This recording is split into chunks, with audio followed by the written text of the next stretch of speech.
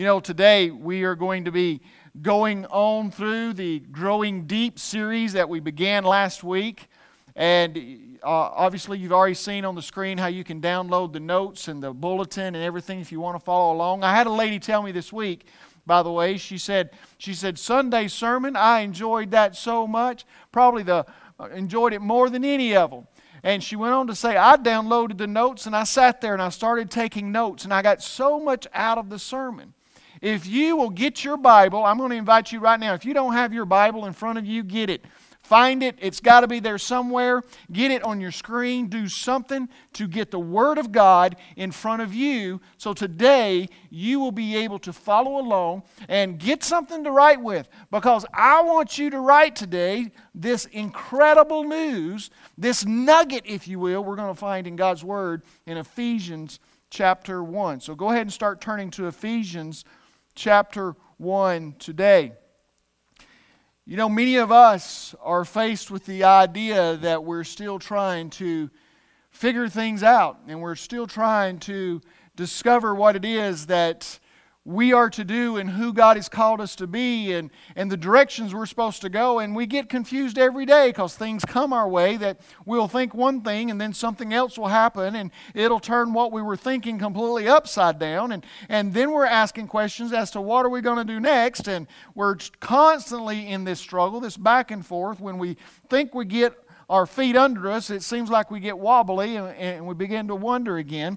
But today I want us to really look at the question, what do we do in life when things seem to be going upside down? How can we position ourselves in a place that we will be able to make it through with confidence and peace and hope and strength? So today in Ephesians chapter 1, we're going to begin reading in verse 15 in just a moment. But let me tell you, the great D.L. Moody said this: every great movement of God can be traced to a kneeling figure. Let me say that again. Every great movement of God can be traced to a kneeling figure. That means that at some point, any great movement of God that took place was because someone got on their knees and they were praying. That they were on their knees seeking God and looking for Him. And today, guess what we're going to find? Last week we talked about Ephesians chapter 3, and Paul said that he bowed his knee. He was praying for the people. Well, in the very first chapter of this book, Paul is also praying, and we're going to get a hold of that today, because I believe if you're going to grow deep, you got to get in prayer to find some things that's going to be great. So let's begin in verse 15. Paul writes these words: for this reason, I too, having heard of the faith in the Lord Jesus, which exists among you, and your love for all the saints, do not cease giving thanks for you while making mention of you in my prayers. So Paul the Apostle is telling us here that he has heard about their faith. He has heard about how they love the saints, how they are caring for each other, how their faith has been standing strong, and he's commending them for that. He is addressing and encouraging them, but he also lets them know that I am making mention of you in my prayers. Now follow me here, because when Paul begins to pray, I don't know about you, but if Miss Judy, if I could go back through history and ask somebody to pray for me, I think Paul would be one of those on my list. I'd say, hey Paul, would you pray for me? And I have a feeling that he'd pray some things that I wouldn't necessarily be comfortable with, Miss Gina. He may even surprise me a little bit in what he may pray, but I would rather him pray for me, because he's going to be praying God's will and God's way. So here is Paul. He says, I'm making mention of you in my prayers. So what is it that he's praying about? What is it that is his focus? Where is he going with this? Well, let's look and see. Verse 17. Verse 17. That the God of our Lord Jesus Christ, the Father of glory, may give to you a spirit of wisdom and of revelation in the knowledge of Him. He is praying that these people's hearts, their minds, they would understand and have a knowledge of God like they had never had before. A wisdom of God. Because let me tell you something. One of the most important things that you can do is understand God better. Because when you understand God better, you're going to understand yourself better. You're going to understand your spiritual life better. You're going to be able to understand the direction of what's happening better. You're going to have strength. You're going to have something that you cannot explain when you understand God just a little bit better. But let me tell you, it's going to take some time, it's going to take some prayer, it's going to take some intentionality. But here is Paul praying for them that they would get the knowledge and the wisdom of God. But let's not stop there, because I think verse 18 encapsulates a phrase, if you will, Paul, that God laid on my heart 2 weeks ago that I needed to be praying and that I needed to be sharing with you. Verse 18. I pray, Paul says, I pray that the eyes of your heart may be enlightened. That your eyes of your heart may be enlightened, so that you will know what is the hope of His calling, what are the riches of the glory of His inheritance in the saints, and what is the surpassing greatness of His power toward us who believe. Well, this is the heart of this message, ladies and gentlemen, because we can do a lot of things. We can educate ourselves on Google. We can look up stuff on YouTube and look at the news and try to figure out if it's true or not, little Paul. But the bottom line is, the greatest knowledge we can get, the greatest thing that we can understand is the enlightening of our hearts toward God, a revelation of the knowledge of Him, who we have, and who it is that He is in our life. So let's look at these things in particular, because let me tell you, the eyes of our heart sees differently than our physical eyes do. We can see things, we can read things, but the eyes of our heart will see things differently than any other thing. After demonstrating that believers have all spiritual blessings in the early part of this chapter, Paul prays that believers, you and I, those who have accepted Christ, would come to know God very intimately, in order that they may know, that we may know three different things. So we're going to talk about knowing God right now, and we're going to begin with the very first thing that he mentions here in verse 18. So let's look at this in verse 18. Verse 18, he says, I pray that the eyes of your heart may be enlightened, so that you will know what is the hope of His calling. He is talking about the enlightening of our hearts. This is the main thing for you today. When it comes to knowing God, that going deep requires an enlightened heart. We cannot go deep with God unless our heart is enlightened into who He is and how He is working in our life. It is not simply a ticket to get us to heaven, ladies and gentlemen. The cross did not bear a price just so that you and I can just be assured that when we die we'll go to heaven and we can live like the devil while we're on earth. That is not why Jesus came. And if that is what you believe, you better look out, because you're going to open your eyes in hell, because you don't know Jesus Christ if you're living your life like the devil, expecting to get into heaven. Jesus died on the cross for you. He shed His blood for you. He gave all that He had so that you would know Him. And today, growing deep requires an enlightened heart. If you don't know Jesus Christ, you're not going to understand God and His ways. You're not going to understand the strength and power He offers. You're not going to understand the peace He can give in the midst of the coronavirus. You're not going to get it if you don't know Jesus. Growing deep requires an enlightened heart. And that comes through the Holy Spirit. That comes through an intentionality in our life. It comes from us fixing our eyes. And Paul is praying for that. And can I tell you something? This is beautiful, because we can pray for this for other people. We can pray for this for our own life. I even got a prayer request this week about a lady who said the majority of her family is lost. That is a great time to pray that God will enlighten their hearts. You may have a son or daughter or a relative, or you may have a neighbor. You may know someone who is just struggling and they are all out in left field. Pray that God will enlighten their hearts, because that's going to make the difference.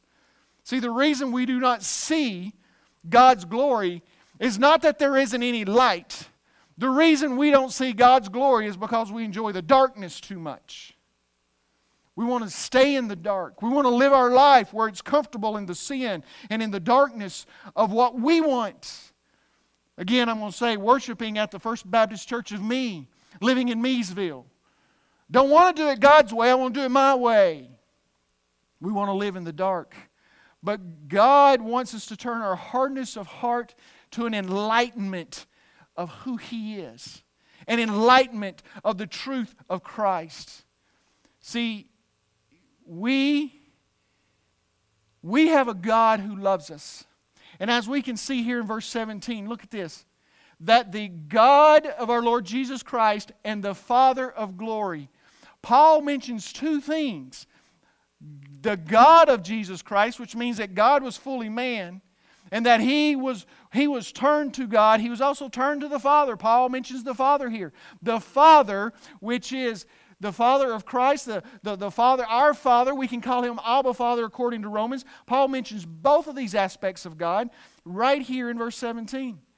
God of our Lord Jesus Christ, the Father of glory, that He may. Let's make sure we understand. Paul is not mentioning that the God in general, the Allah or the other gods of any other religion out there. He's making it very specific that this is the God, the Father of Jesus Christ. He's the one who can bring about the enlightening of the heart. He's the one who's going to move and change things. He's the one to which we pray, the one in which we look toward. And so Paul is making this very clear today. To know God is to be wise. To know God is to be wise.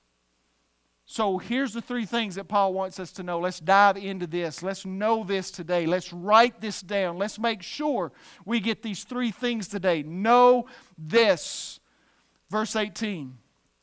I pray that the eyes of your heart may be enlightened, so that, here we go, here's going to be the first one, so that you will know what is the hope of His, so that you will know what is the hope of His calling, what are the riches of the glory of His inheritance in the saints, and what is the surpassing greatness of His power toward us who believe. There are the three things, but let's talk about the very first one.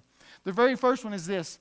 Present hope today in 2020, on this day in April, present hope is grounded in the past. The present hope of right now is grounded in the past. I know many times you may hear people say, well, don't hold on to the past. Don't let it control you. But let me tell you something. If it wasn't for the past, if it wasn't for Jesus dying on the cross, if it wasn't for Jesus leaving heaven and coming to earth and living as a man and being that ultimate sacrifice, I can assure you today there would be no hope in this coronavirus, in this quarantine. There would be no hope. Hope today is grounded in the past of the gospel and the grace of Jesus Christ. I hope you're helping me preach today because I'm a little fired up if you ain't figured this out. The past has the grace, the glory, and the gospel. And that is our hope. It is the faithfulness we've sung about God. It is the faithfulness of Jesus Christ that we've sung about that gives us hope today.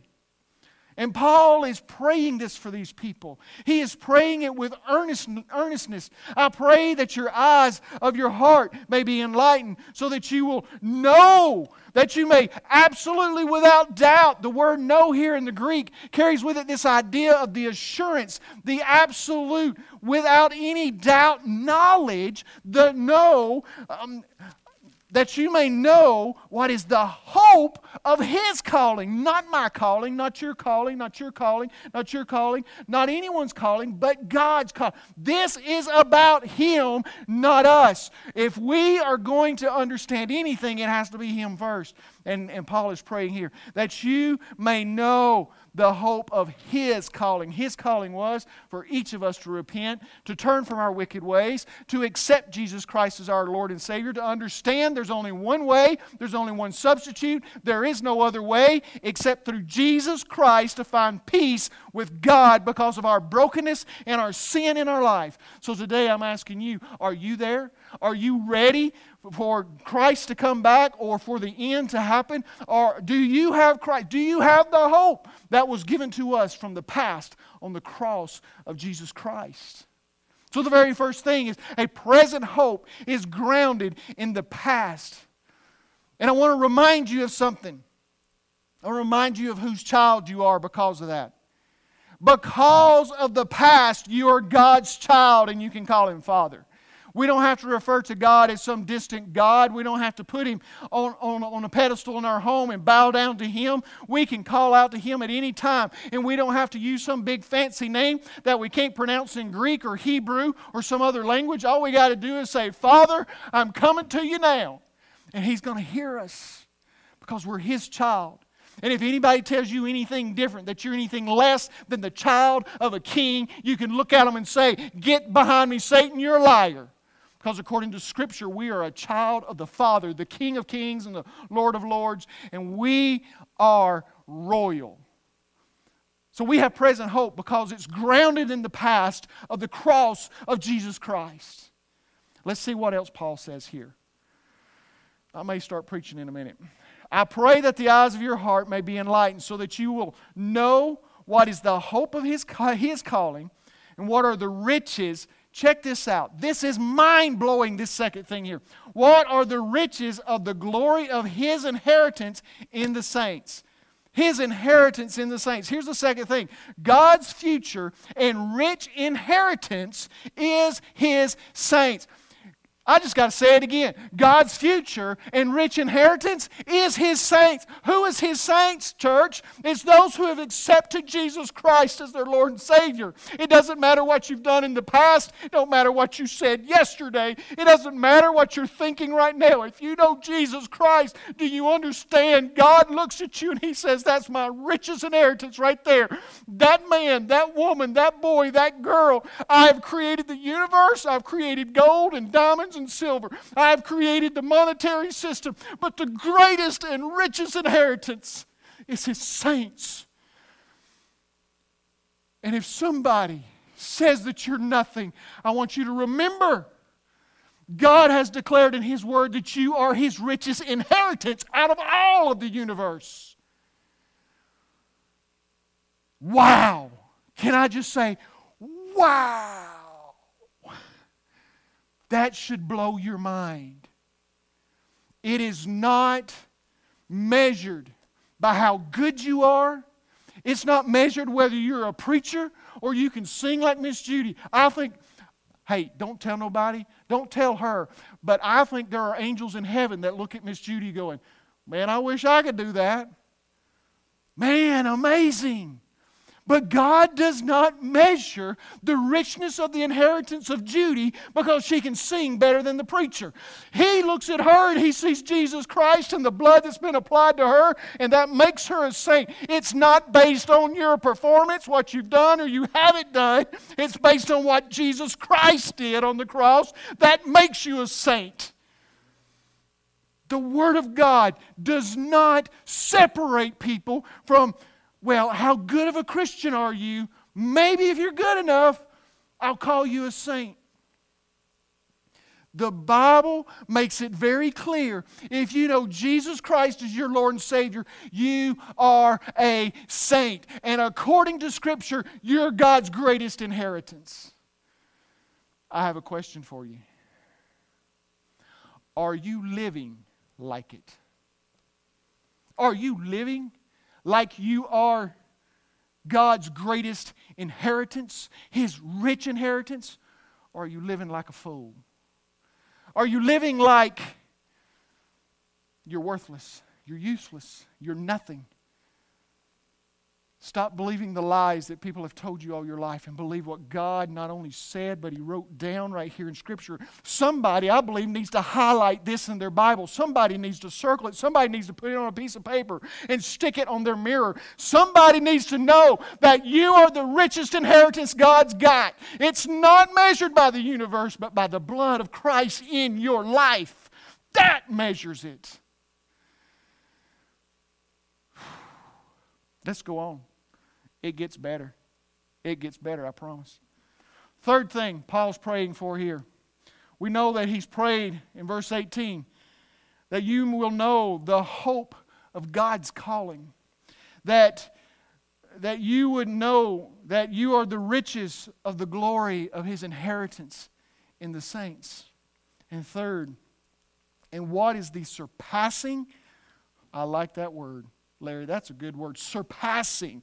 Going beyond. It reaches farther. Surpassing. What is the surpassing greatness? We're not talking just good. We're talking great. The surpassing greatness of His power. His power. Not mine, not yours, not your neighbor's. The greatness of His power toward us who believe.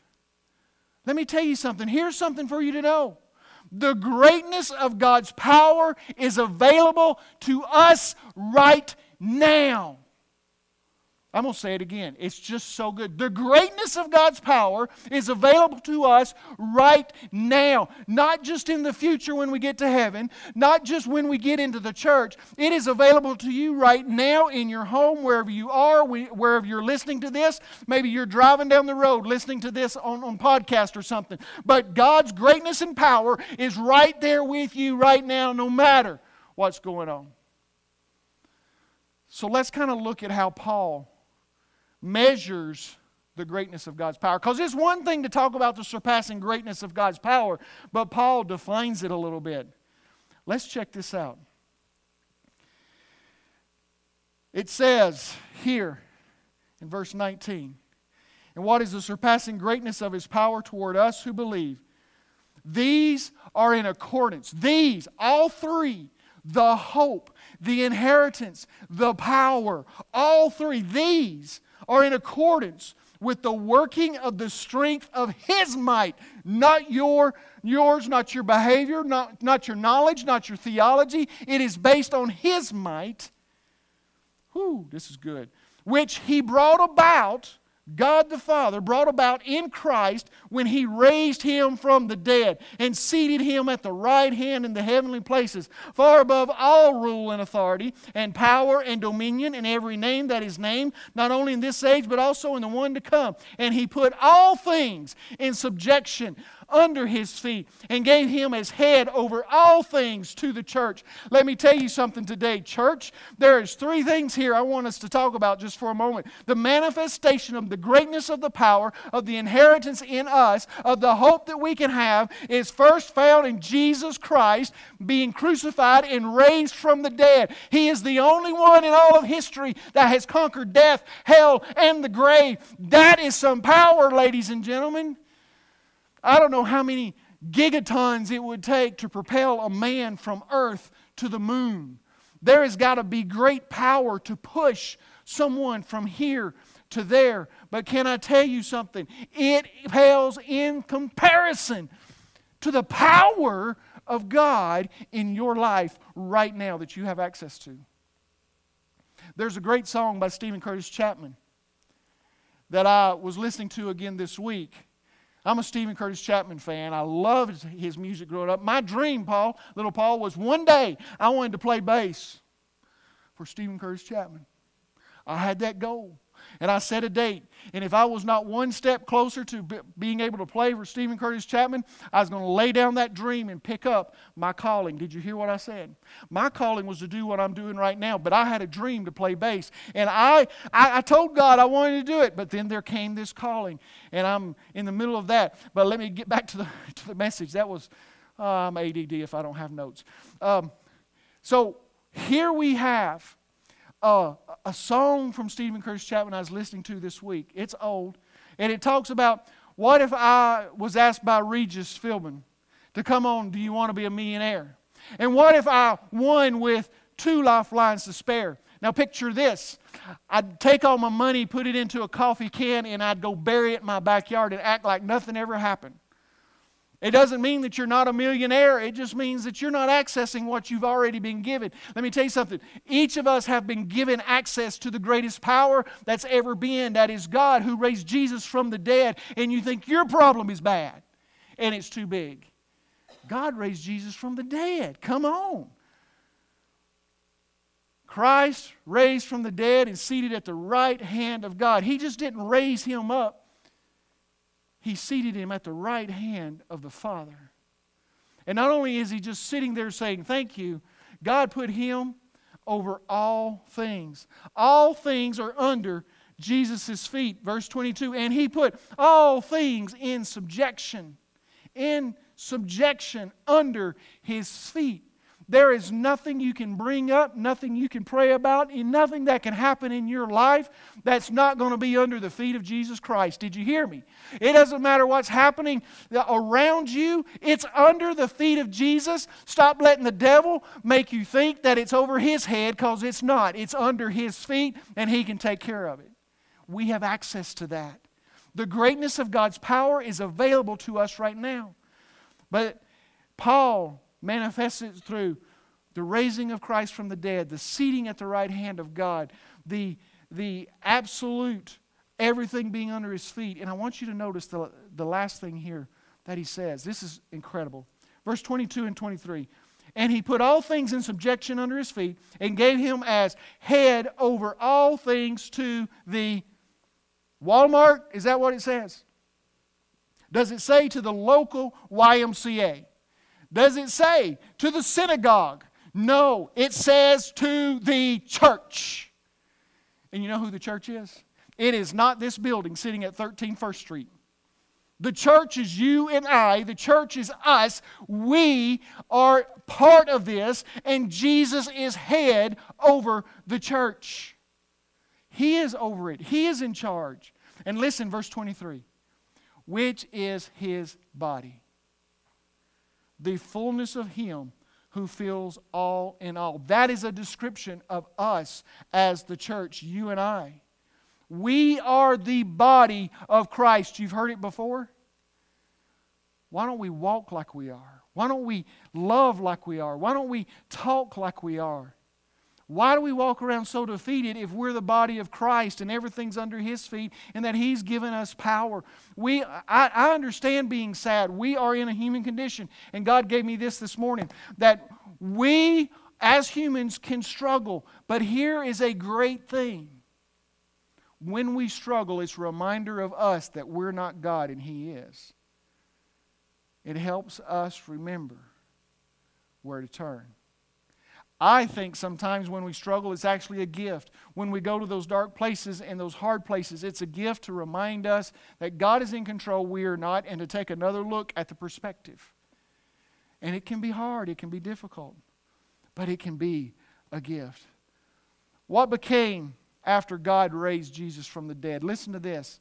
He broke the power of death. He seated Jesus at His right hand and with us beside Him. He set Jesus over all demonic powers. He was the head over all things to the church. He's head over history, over humans, over demons, over all diseases, disabilities, nature, including the weather. He's over the military, the government. He's over education. He's over religion. He's over the solar system. He's over the stars, the galaxies, the atoms, and at least 10,000 things that we cannot even fathom or think. He's over the coronavirus that man has to concoct an invention that they have to see something that God has seen the entire time. Jesus is head over all. He is absolutely active today and real. He is head over cancer. Cancer is under His feet. But do we live like we believe it? George Mueller, he was known in the mid-1800s as a man who began orphanages, and he was also traveling, and he was a pastor of great faith, and he'd travel around and preach. And he was on a boat one time, and he was headed to a destination in Quebec to deliver a sermon. And while he's on this boat, a great fog just overtook the boat, and you couldn't see where you were going. The captain couldn't see anything. As a matter of fact, the captain had been on the bridge for 24 hours straight trying to keep the ship safe and going in the right direction. And as time kept running on, George Mueller came to the captain and said, "Captain, I've come to tell you that I must be in Quebec on Saturday afternoon." When informed that it was impossible, from the captain tells George Mueller it's impossible, he replied, "Very well, if your ship cannot take me, God will find some other way. I have never broken an engagement for 57 years. Let us go down into the chart room and pray. He called upon the captain to pray, took the captain with him, and they went down to the chart room, and Mr. Mueller began to pray. He began to pray, and he prayed a simple prayer. And when it came time when George Mueller finished, the captain was going to pray, and George Mueller just put his hand on him and said, "No." He replied, "My eye is not on the destiny of the fog, but on the living God who controls every circumstance of my life," George Mueller said. He knelt down and prayed one of those simple prayers, and when he had finished, the captain says, "I was going to pray, but he's put his hand on my shoulder and told me not to pray. Firstly," he said, "because you do not believe God will, and secondly, I believe God has, and there is no need whatsoever for you to even pray about it." That's faith. That's believing that God's power, His hope, and His presence is real. The captain says, "I looked at him," and George Mueller said, "Captain, I have known the Lord for 57 years, and there has never been a single day that I have failed to get an audience with the king. Get up and open the door, and you will find that the fog has gone." The captain wrote, "I got up, and I opened the door, and the fog was indeed gone." Ladies and gentlemen, God's power is greater than anything we could ever imagine. You know, I have a light bulb right here. This light bulb right here has been designed, created, and manufactured for a purpose. It has been given its life dream of bringing light in the darkness. This light bulb right here has everything that it needs to fulfill what it's been designed to do, except for one thing. It's missing the power. It's missing the electricity. It's missing that which was, once it goes, there'll be a positive and a negative. When that electricity goes into this bulb and runs through this bulb, it's going to light up and brighten a room. See, when you look at this bulb, the positive, if it's only there, you get no power. You can take 120 volts and stick the positive right here on that right tip. This light will not light up. But when you, hold on to this, when you attach the ground to it, when it is grounded, then that power begins to flow. Jesus has the power right here for you. Jesus has got it right here. God has given you all that is needed for life, Peter said in 1 Peter. He has offered to you the power available right now, but you got to get grounded by getting your life enlightened into who He is. And then there's going to be a light that shines. Jesus said in Matthew chapter 28, all power, not some power, not a little power, not certain power, but all power has been given to me.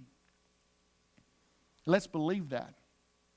So what am I to do with this? What must I do? How do I respond to this scripture today? These three things. Number one, embrace the truth of God. Embrace the truth of God. Paul is praying for these people to understand of who He is. When we understand the hope and the power and the inheritance based on Him and not us, then we can walk differently. We can talk differently. We can believe differently.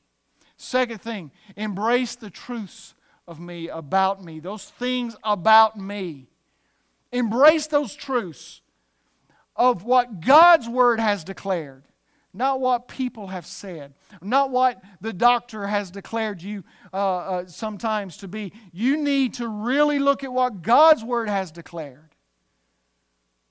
Get rid of the labels that Satan has put on you and grab hold of the ones that God has declared in His Word for you.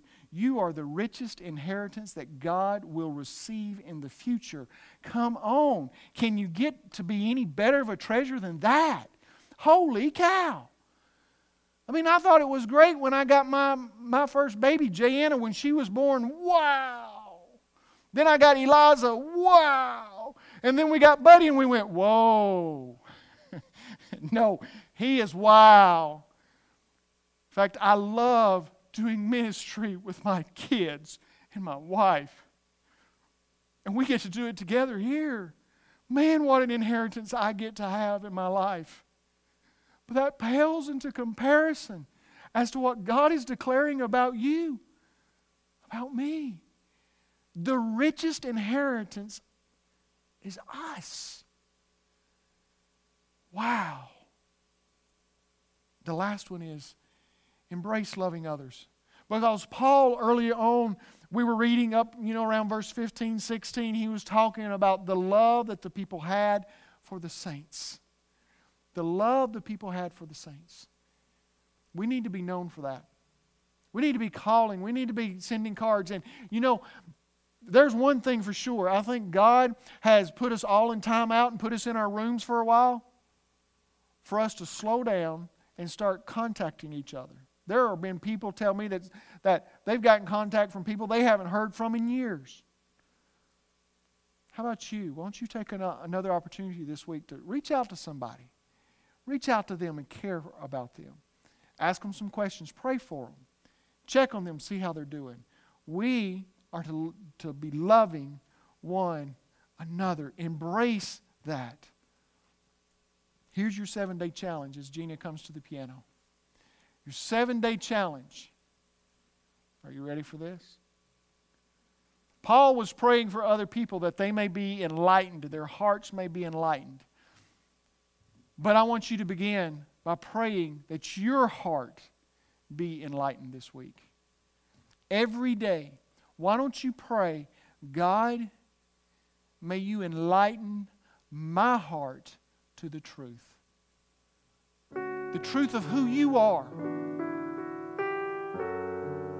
Maybe you have questions.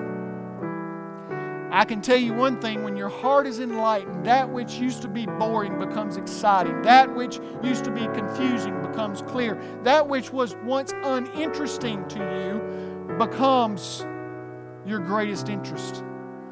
That's like the Word of God. The things of the Spirit becomes of a great interest to you. So today, I implore you with every ounce of my being to believe the Word of God. Lay aside the logic and the lies and grab hold of the truth that God has declared. Understand these 3 things. May your heart be enlightened to them. If you do not know Jesus Christ today, there's going to be an opportunity on the screen where you're going to be able to just press, I accept Jesus. Maybe you're wondering and you've had questions. Maybe you've been waiting for God to show up and do something great.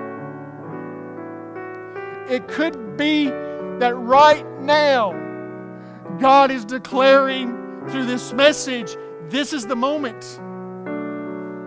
And you need to surrender your life to Jesus Christ. It's not complicated. It doesn't take a whole lot of figuring out. You don't have to have all the answers. You just have to understand, I've messed up. I've made mistakes. And every single one of us have. But we come to that place to understand, I've messed up. And there's only one way to fix it. And that is through Jesus Christ and the cross. And so, once you realize that you've messed up, you just ask God to forgive you and ask Him to take over your life. And He will do just that.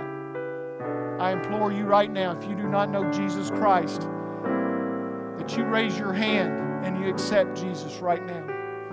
It is on the screen right now. You can just press raise hand. 2 people have pressed it already. Who else needs to raise your hand and accept Jesus today? Who else needs to say, I'm tired of trying to figure it out. I want to know for sure that when I die, I go to heaven, and I want God in control of my life. Commit right now and raise your hand.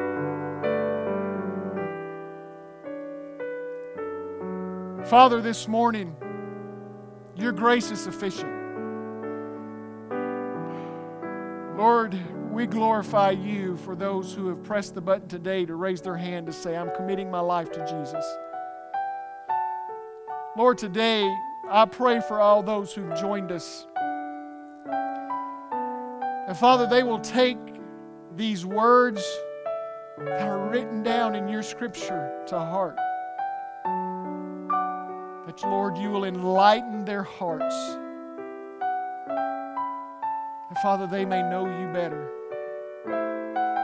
So, Father, I pray that your power, that your knowledge, your wisdom will be real for them. Lord, you are great and you are mighty. You are the Holy One. So today we come to you asking simply that you may enlighten our hearts to you. Thank you, Father, for today in the service. Thank you, Father, for what you're going to do tomorrow in Paisley's life. I thank you, Father, for what you've done today in the lives of those who have joined us. And we pray these things in Jesus' name. Amen.